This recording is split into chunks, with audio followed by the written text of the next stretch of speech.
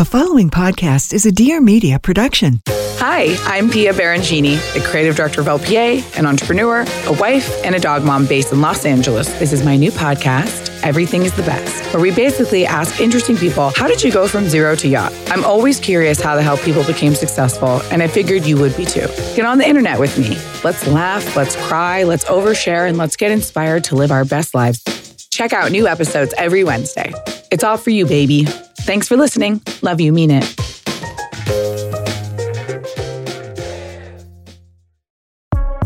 I'm Dr. Deepika Chopra, the Optimism Doctor, and this is Looking Up, a place where you can expect to find raw, transparent storytelling. Listen in to learn real science-based techniques to cultivate more optimism, resiliency, and authentic joy from artists, athletes, experts, and many more. You guys all know I love an authentic, vulnerable, raw, and transparent conversation about mental health. And that's just what I have for you today. On this episode of Looking Up, I'm talking to Corinne Foxx. She's an actress, a podcast host, the 2016 Miss Golden Globe, a very active mental health advocate, and recently added producer to her job title. One of the youngest and brightest, I may add. She also is the daughter of actor and singer Jamie Foxx and literally is debuting her new show, Dad, Stop Embarrassing Me on Netflix this week, starring her dad and based on her own diary. She shares with us what it was like being diagnosed with anxiety at the age of 14, partnering with the National Alliance on Mental Illness, and while growing up as Jamie Foxx's daughter, the way people just expected her to become another tragic celebrity story and how she squashed that real fast. I can't wait for you to get to know Corinne and her resilient story. So we start the Looking Up podcast with a little entry segment that I like to call Looking In. And basically it is just a series of some rapid fire style questions in which I get to know you a little more personally and our audience does as well. So without too much thought or judgment, the first thing that comes to your mind. Okay, Corinne, has there been a book that you have read that has actually changed the way in which you live your life? And if so, please share with us the title. Yes, I read it recently, which is why I can remember the title. I have a terrible memory. I would never be able to remember anything I've read, but it was called The Heart of Buddhist Teachings by Thich Nhat Hanh. I can never say that. Oh, yeah. Yeah, I'd never studied Buddhism before, but it came into my life at the right time. And it really created such a big shift for me in my perception of actually a really tough situation that I was going through. So highly rec that. His book, Touching Peace, is so good. And he has these little travel-sized books that's like how to love, how to fight, there's like a bunch of different ones. But I'm like such a big fan of his. I absolutely love his teachings. And it's been something that I've been into for a really long time too. So I'm so glad you brought him up. Yes, no, I just discovered him. And so I'm going to have to check those out. Yes, absolutely. Okay. People think I'm blank, but I'm actually blank. I would say, I would assume, I don't know how people see me, but I would think that maybe people see me as confident or self-assured. I do a lot of things that are outside of my comfort zone, especially being an introvert. So I feel like maybe people from the outside looking in might think, wow, like she really just goes for it. But I have so much self-doubt and I really struggle from it so much. So even if I do something that scares me, know that right up until I have to actually do it, I'm considering pulling out at any second. So I have a lot of self-doubt that I'm working through, and it's part of the journey of life. That is such a good answer. Not that any answer is a bad answer, but I think that's just so important because so many times, I think we can all relate to that. And there's so few times that we're vulnerable enough to be like, hey, I have a lot of self-doubt. I feel like that's something that's hidden. And I really wanted to delve into that more further in this episode with you because I just think that's such an interesting answer. To be honest, I've been doing this for a little bit and you kind of get a pattern with some of the answers and nobody's really put it that way. I really like the way you worded it. You know, people think that maybe I exude confidence all the time and actually I have a lot of self-doubt and you go through it. So I think that is so on base for the topic of resiliency, which is what this podcast is all about. So I really want to jump into that. I made a note for myself. Yeah. Okay, use 3 words to describe yourself as a teenager during your high school years. Oh, I was so not. Can be a word. Yeah, is number one. No, I was so not cool in high school. I was a goody two shoes. But I will say I was really creative in my teenagehood, and I wrote and I like made videos, and I went to filmmaking camp, and so I was really creative.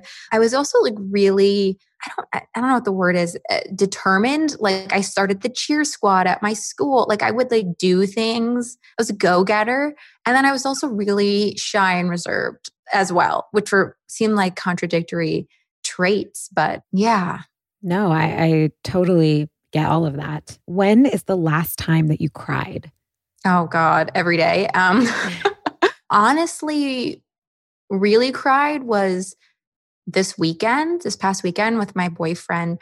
I feel like I've been doing a good job in quarantine, like having my little routine and I feel like everything finally really, I had that breaking moment where I was like, I'm lonely. I miss my friends. I want to see my family.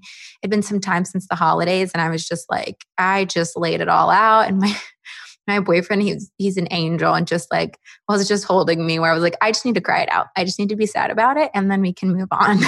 Yeah, I've talked about this before on this podcast, and actually had a couple expert guests come in, and we talked about the idea of literally crying being something that we actually prescribe to our clients or to patients as an actual treatment, a release. And so that is so important. Okay, without too much judgment or thought, 3 things that have brought you joy today. Oh, okay. They can be anything, right? Like just... Yeah, anything. I think the first thing that brought me joy today was when I woke up, I realized I got a full 8 hours of sleep, and I have sleep issues. And I was like, oh my gosh, whenever I get a full 8 hours, I am instantly joyful and so grateful. That was a great way to start my day off. Another one is I feel like I had time today to, I'm doing something called the Artist Way. I don't know if you've ever. Oh yeah. Yes. Yeah. And I had time to really sit and do my morning pages and do the full thing. And so that's always a gift when I have time to do that. And so random, but my birthday's this weekend, and my boyfriend got us tickets to go like sledding up north, and it was a surprise. Fun. And I was very excited about it. That's so cool. Actually, The Artist's Way has definitely been a number of guests on the show have actually talked about that being one of the books that have changed their lives. Oh, so. Yeah. I'm only on week 4 of like the 12 weeks, but I'm sure by the time I get to the end, it will be. I'm absolutely loving the journey. It is so transformative. Okay, so jumping in, I have so many questions for you, mostly surrounding mental health, partly because, hello, that's what this podcast is about, but also because you've done a tremendous amount of work within mental health at such a young age. So, of course, I want to talk to you about all that, but maybe an obvious question, but what was it like for you? And again, with really looking at the lens of mental health, growing up in like a super Hollywood environment, people may not know you have a pretty talented and famous father. And so, oftentimes I think that a lot comes with that. It's a mixed bag. And so how do you think being raised in that, and then however you were raised, because we actually don't know, but how has your childhood and being exposed to Hollywood and celebrity culture and fame sort of impacted your mental health? Yeah, great question. My dad is Jamie Foxx. Yeah, okay. He's an actor, he's a singer, he's a comedian, he does it all. And I'm very blessed because I work with him a lot, and we have such a great relationship. But I'm really thankful to my parents because they really prioritized having as normal of a life as possible, and being like, yes, every now and again you go to one of your dad's premieres, but like that's not real life. His close network of friends aren't celebrities. They're like, people I call my uncles, but like his childhood best friends. And so I don't feel like I was like raised in Hollywood. There wasn't like paparazzi following me growing up or anything. I will say though, I always felt like I had eyes on me. I always felt like people were looking to find reasons to say I was bratty or stuck up. And so I really fought against that most of my childhood. And I was like, I am sweet, I am polite. And I like I said, I was really boring in my teenagehood because I never wanted to mess up. I was like, people are already waiting for me to be some tragic, celebrity kid story. And like, I'm going to fight against that in so many ways. Wow. That's pretty interesting. That's like motivating, but at the same time, it's a lot of pressure. So much pressure. Oh my gosh. I've had to now unlearn all of that now in my, in therapy. And I would say I suffer from like perfectionism because I don't want to mess up, because I feel like people are expecting me to. So I've had to unlearn that and give myself space to just be a normal human being. Yeah, with all the feelings and being able to make mistakes. And oftentimes we've talked about the idea of perfectionism and learning from mistakes on this podcast too. And so much of the neuro literature actually states that like the way we learn the most potently with our brains is through mistake. And so just like, your experience is like a heightened level of it with feeling like the eyes on you all the time. But we really do belong to this society and culture where mistakes are sort of not allowed. And it's actually something that robs us from the most potent form of learning, which is through mistake. And so I think that is so interesting and so much pressure, I'm sure. And I'm really proud of you for all the unpacking and unlearning and the work that you're doing, because that's a lot. That's a lot. But also like, interesting that you flipped it in that way.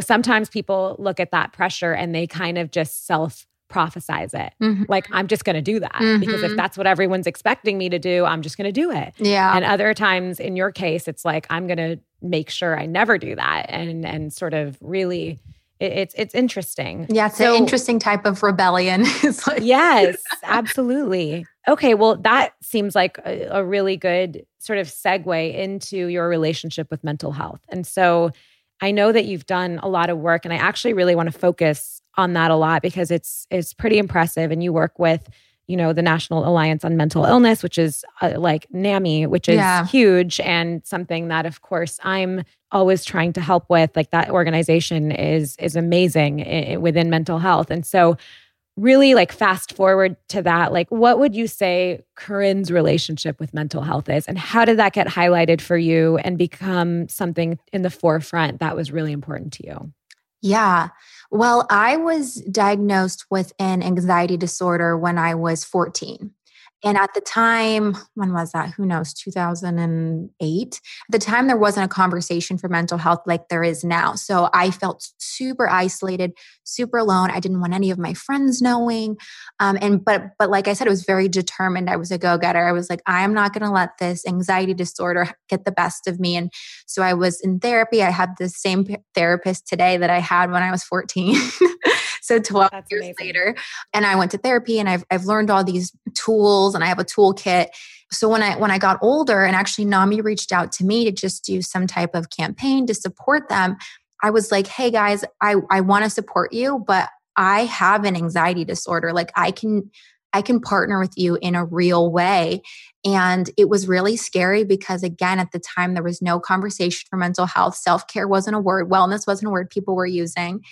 And the first thing I did with NAMI is I wrote an article for Refinery 29 about my journey with anxiety and all the tools that I've developed over these, I think at the time it was like 10 years. And the night before it went out, I was so scared. I was like, people are going to call me the C word, which is crazy. They're going to, think I'm unhinged because I have some anxiety disorder. And the article went live in partnership with NAMI.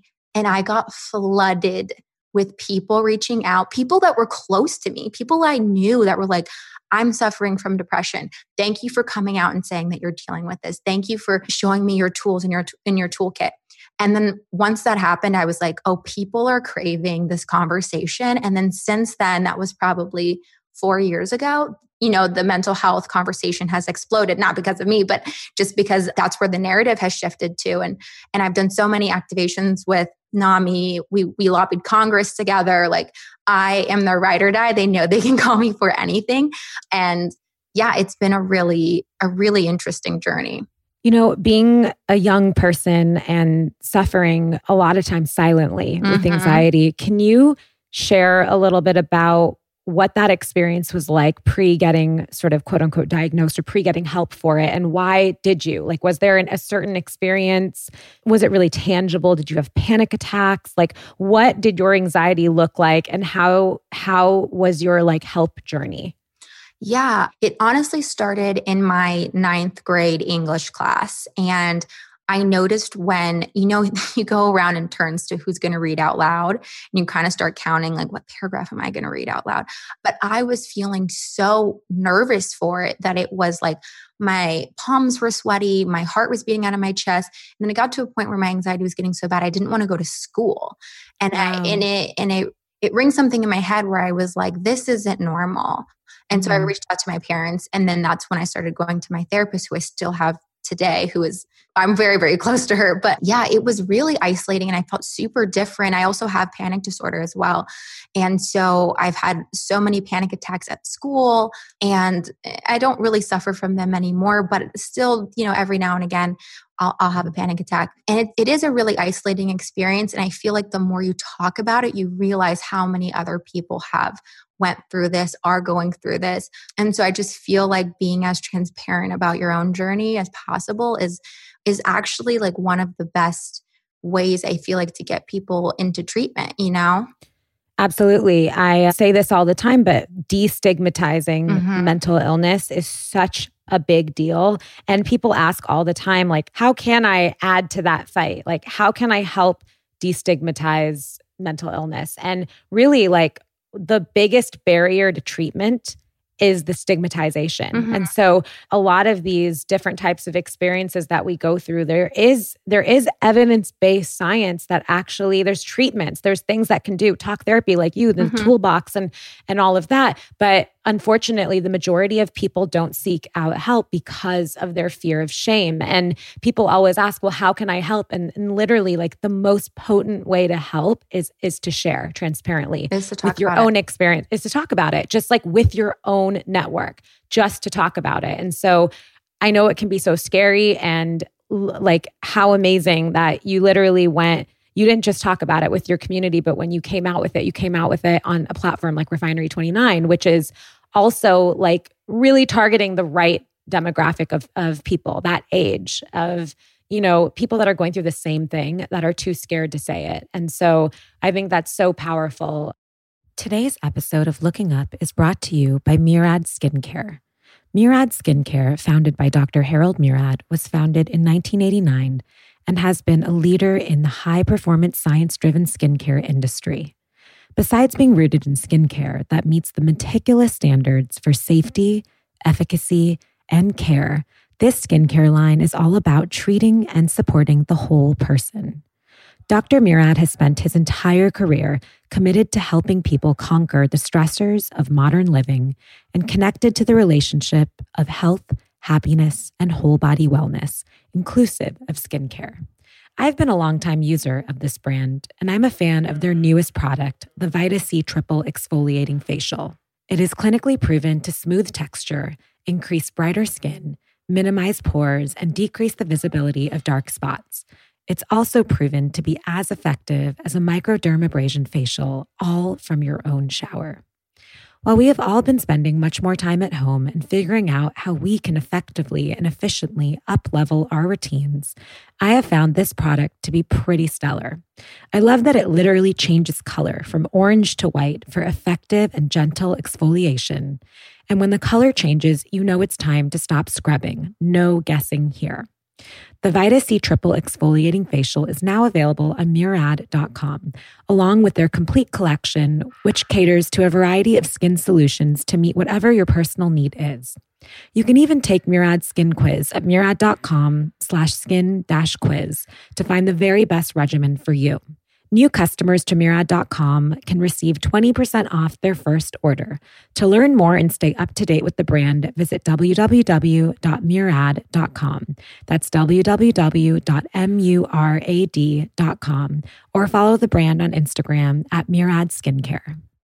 Can you share with us a little bit I'm interested to know, this is actually one of my favorite questions because everyone's toolbox is so different. But what are some of the things that you've learned and have sort of put in your toolbox that you know you can count on, your own resources? What are some of the things that you do on an everyday level to keep your anxiety at bay?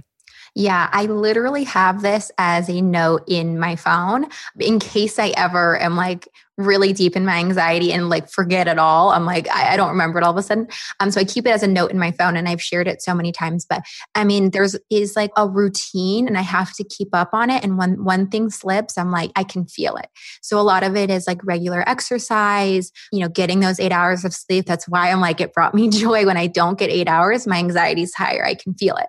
Going to regular therapy, socializing with friends, even on my list is like creative outlets.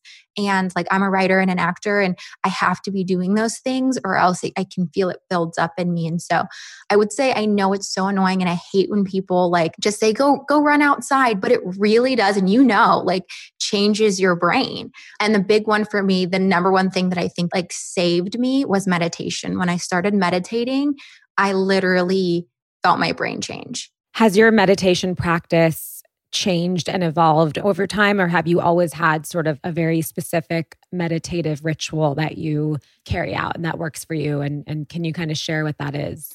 Yeah, I started learning meditation through Headspace, the app. Mm-hmm. I had no idea what it was. I thought it meant that you were like levitating in your, living room. I was like, what is this? I had no previous. My parents never did it. I was like, what is this? So I just did the 10 minutes on Headspace and I was like, and I started feeling better. And then now my meditation is like 45 minutes and there's Om chanting and there's, it gets really woo-woo in there. But I honestly think that if you just sit for 10 minutes, 5 minutes and focus on your breath, it gives you skills. Like I have panic disorder. So if I feel panicky but now I know how to focus on my breath, like I can reduce that from becoming a full-blown panic attack. That's such an interesting point that you made earlier about keeping sort of your tool list in your phone. Mm-hmm. That's something that I talk a lot about with my clients where people are like, but I know what they are. So there's, no big deal. But when you're literally in the moment that you need it the most, you cannot remember it at all. You cannot. You're like, what are those 12 years of tools that I built? I don't remember one of them. Yeah, exactly. And everyone has what works for them. And I would definitely urge everyone to kind of have fun with it when you don't need it, to try out things that bring you joy and that calm you and that lower your heart. Although sometimes exercise helps people by increasing their heart. But whatever that is, finding out what that is and writing them down. And oftentimes people always say, talk about resolutions and we're at the top of this new year. Yeah. And I always like to sort of direct people back to two things more so at the beginning of the year. And one of those things is looking back at all the things you've overcome in the past year. So really like focusing on the strengths and your resiliency and what you've overcome rather than sort of shooting forward with some big lofty goals. And then the second thing is like doing a little sweep of like, what are the things that you ritualize and what's in your toolbox? Like, what are these things? Are they still working for you?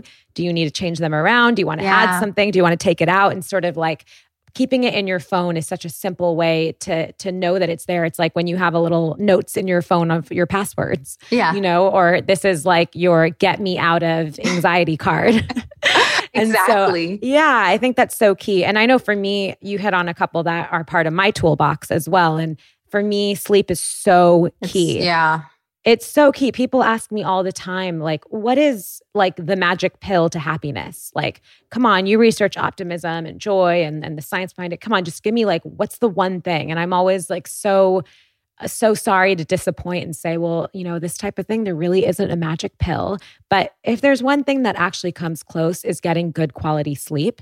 Sleep and mental health go so hand in hand. And some people, you need a different amount. Like my husband needs less sleep than I do. And he's more like his routine, like he's a routine guy. Like if he wakes up and does his workout and gets his coffee and like does his morning routine, he's pretty sure set to be able to deal with anything that the day throws him. For me, if I don't get the proper amount of sleep, I would have to give up something in my morning routine to get more sleep to have a better day. And so like, you know, it works differently. But for me, that's my number one thing. Like if I lose even an hour of normal sleep for myself, I can't deal with things as well. Oh, yeah. And it's immediate for me. Yeah, that's what I'm saying. When I woke up this morning and I had 8 hours, I immediately knew, I was like, I'm good for this day. Like I'm good for today. You were saying that, you know, it is such an individual thing. And I really advocate for trial and error, like you were saying, when you don't need it in this moment. Because I've tried so many things that don't work for me. Like I've done hypnotherapy, I've done all these, you know, weird things just to kind of see what sticks. And so I think people get discouraged if they, you know, go to one therapist, it doesn't work out. Well, all therapists don't work for me. And I think I really feel the need to encourage people for a little trial and error with this. When you're trial and erroring with this, what's one thing that surprised you that you really wanted to work and have it be your thing, but it just wasn't? This is something I still want to be my thing. And I don't know if it's working or not, but I still do it. I love acupuncture and I go and I love my guy who does it. But like, I can't literally pinpoint and say if it's working or not. Like, I don't really know. But I'm like, in my head, I'm like, I just like the time to just like lay there for 20 minutes. So maybe that's just enough. But that's something that is part of my self-care routine that I'm still not sure if it's fully working yet. It also might take time. I don't know. I love that you brought that up. My like two things that I just want so badly to be my thing. And maybe I don't personally think I've tried it enough. It's like when you're in a relationship and you really want it to work, but it's just not so easily working, but you want it to work. Yeah. That to me is acupuncture and yoga. Like I just really want them both. Like I want those in my life like all the time. And I like know the science behind it too. And just like anecdotal evidence from people I respect and admire so much. And like just all of it seems like, and it appears like it would just be life-changing for me. Acupuncture, yoga, and drinking more water are the things that I just like, I can't get myself to go around. I think like the acupuncture thing for me is because I totally have a fear of needles. I don't like needles. That's tough then. Yeah. Mm-hmm. It's interesting to ask people what works, but also like what hasn't worked because I think that helps people, you know, what's trendy and out there and what people are doing is not always what's best for you. And it could be something totally random that's good for you. And if it doesn't hurt someone else and it brings you joy and comfort, then like go for it. Yeah, just try it. And I totally feel you on yoga. I've dedicated myself twice a week to it, but I'm still like, I know downward dog is supposed to be the resting position, but it is so hard for me every time. And I'm like, me too. You know why? Because I get really dizzy. Oh, you get dizzy. I just have no upper arm strength at all. Oh, okay. When I do downward dog, like all the blood rushes to my head. I get super dizzy and like I seriously feel like I'm going to faint. So I just like go into child's pose. Yeah, I do the same thing. And I'm like, everyone thinks I'm so lame right now. Okay. So before I ask you a couple questions about these really interesting projects that you're working on in your own podcast, I just wanted to go back to, you know, you talked about this idea that it may appear to many people that you are super confident and you kind of have everything together and you're really extroverted and outgoing, but you know, you absolutely experience self-doubt. And so I'm wondering if you can, I don't know, give us an example of when your self-doubt was like really high and really intense and how you got through it. Yeah, I mean, I can give you so many examples. Oh, good. For example, I flew to Milan by myself to be in a fashion show. And I feel like outwardly you'd be like, that's really cool. Good for Corinne. And I walked in this in a Dolce & Gabbana show by myself. Wow. I was scared shitless. On the plane by myself, in the hotel room by myself, walking around Milan by myself before I went on stage. Like every single part of that was terrifying. And, you know, it's probably part of my responsibility to be more transparent about my experience. But I would imagine if you were to look at my Instagram and you just see the picture of me on stage, you'd be like, wow, like good for her. When I'm like, that whole experience was terrifying. I did it anyways. But yeah, I feel How did you push forward? Was there a lot of self-talk? There's a lot of self-talk. There's also a lot of like, I have to do this. Yeah. So, you have to figure out a way to cope when it's work. I'm like, I have to go here for work. I'm scared. And I think it's also a learned behavior from a young age when I got that diagnosis of anxiety. And I immediately was like, this isn't going to stop me from living my life. I knew I was going to be more scared to do most things because I have this disorder. So I've just learned to live with it. And I was like, this is just how I feel all the time. But I got to keep doing the things I need to do, So that's just one example of many things that I have done or do, where I'm sure the Instagram posts you just see the end result, but you don't see all of the self-talk and all of the sleepless nights that lead up to that. Was the actual in the moment walking down enjoyable? Oh my gosh, it is. Everything leaves you. Your body does so many things. And you probably know this. Like you get all worked up. And then when it's actually go time, it leaves you all of a sudden. Also, the walk is 30 seconds. I don't know. You spend days leading up to this one thing. It's so fast. You blink your eyes. You're like, oh, it's over. Okay. There's a big lead up to, it's amazing, but also not nearly as terrifying as I thought it was going to be.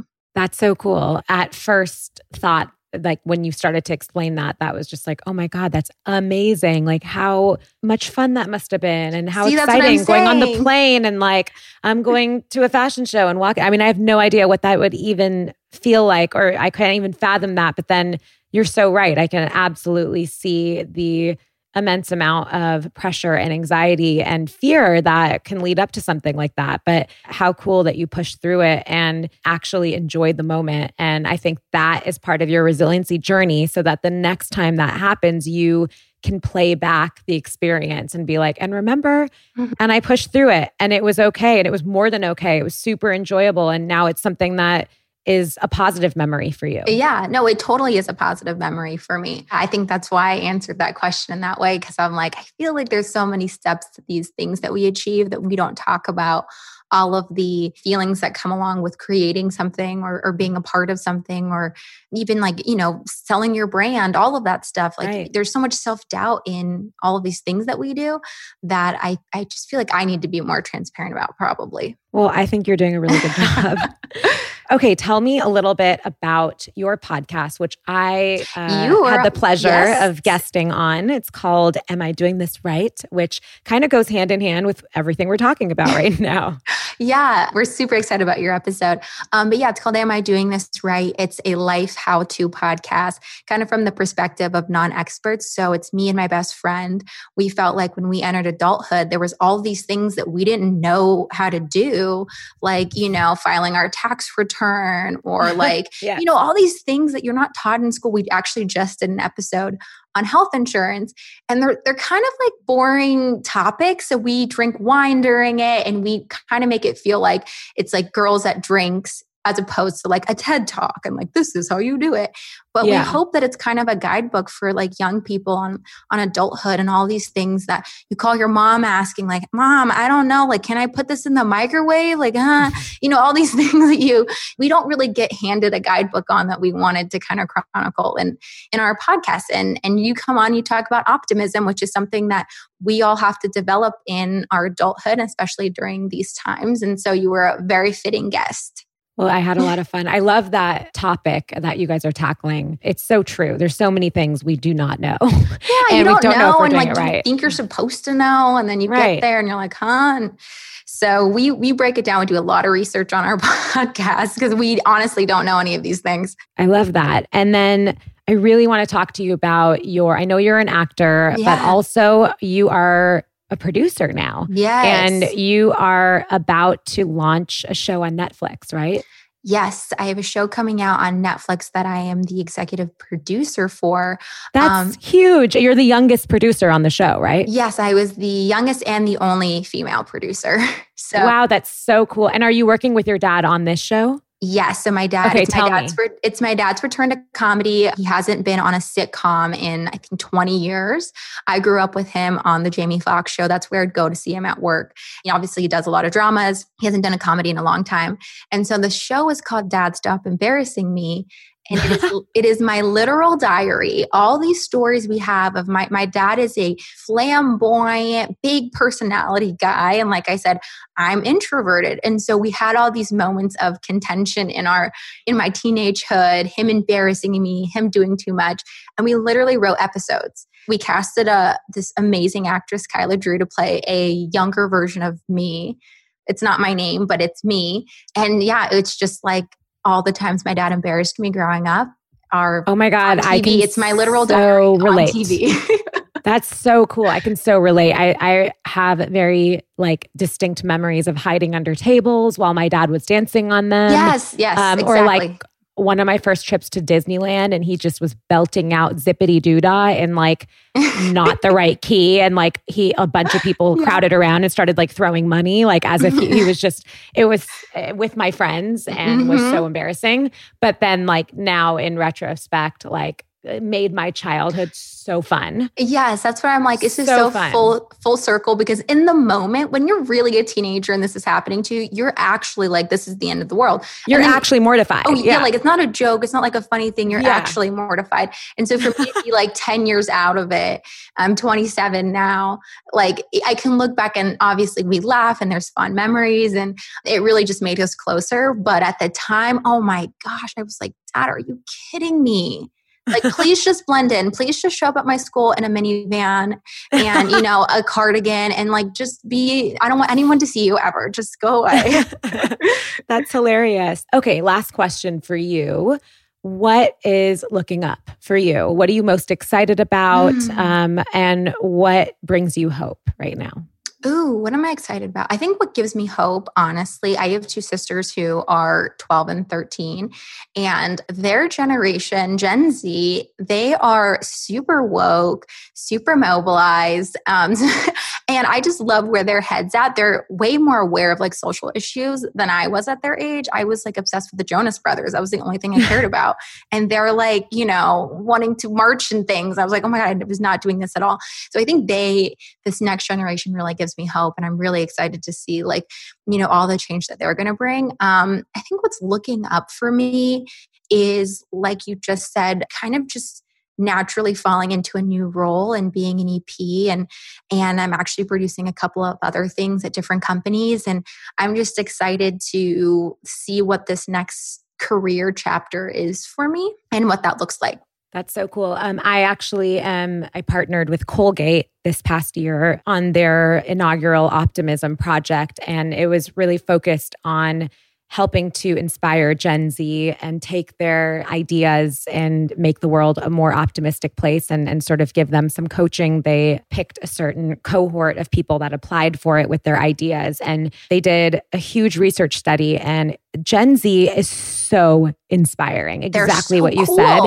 They're so mobilized. They're so focused and super altruistic and even idealistic, but they have like real plans and they take action.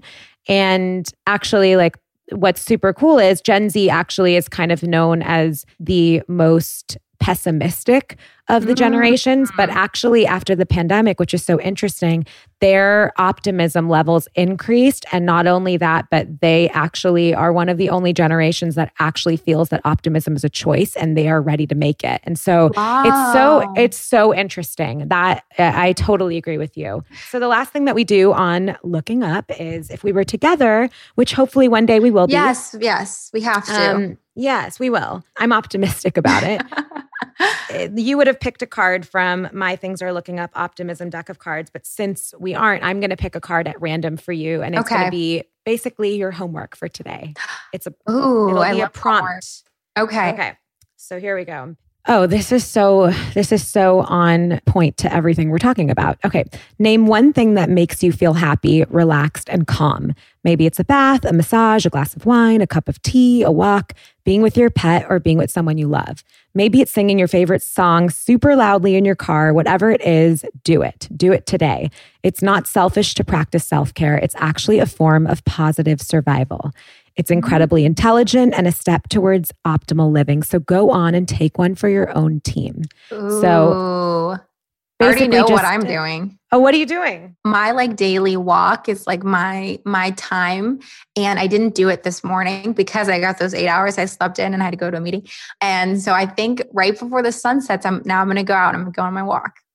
Me too, actually. I think I'm going to do the same thing at the same time because that is what I need in my life too. Whenever I feel completely out of whack, which by the way is pretty much almost every day right now, during this time with 2 small babies and working full time, every day feels like that. But if I can just get like a 2-minute even just walk or just a breath of fresh air, it actually so helps. It sounds like the most simple thing, and it is, but especially I don't realize how much time I spend inside, and I'm like, none of us do. This is so not normal or like, healthy for like a human being. And so my walks are so intentional. I'm like, I have to go outside today. The research says that just spending 2 hours on average per week outdoors really helps with mood boosting and lowering stress hormones, et cetera. And so that's like barely anything. So anyways, enjoy your walk. It was so good to catch up with you. Yes. And thank you for being so transparent and all the work you're doing to help destigmatize mental health. And I cannot wait to see your show with your dad. Oh, thank you so much. This is such a great platform that you have, and I love everything you're about. And I'm sure we will connect again soon. Absolutely. So good to see you. All right. Bye. Bye. Thanks so much for listening to Looking Up. For more optimistic content, follow me at Dr. Deepika Chopra. For more info and how to get your very own Things Are Looking Up optimism deck of cards, head to thingsareLookingUp.co. If you like what you hear and you want to support the show, please don't forget to rate, review, and subscribe. Our theme music is Me and Sade by Tommy, courtesy of Terrible Records. I'm your host, Dr. Deepika Chopra, and I'll see you next Monday for your weekly dose of optimism.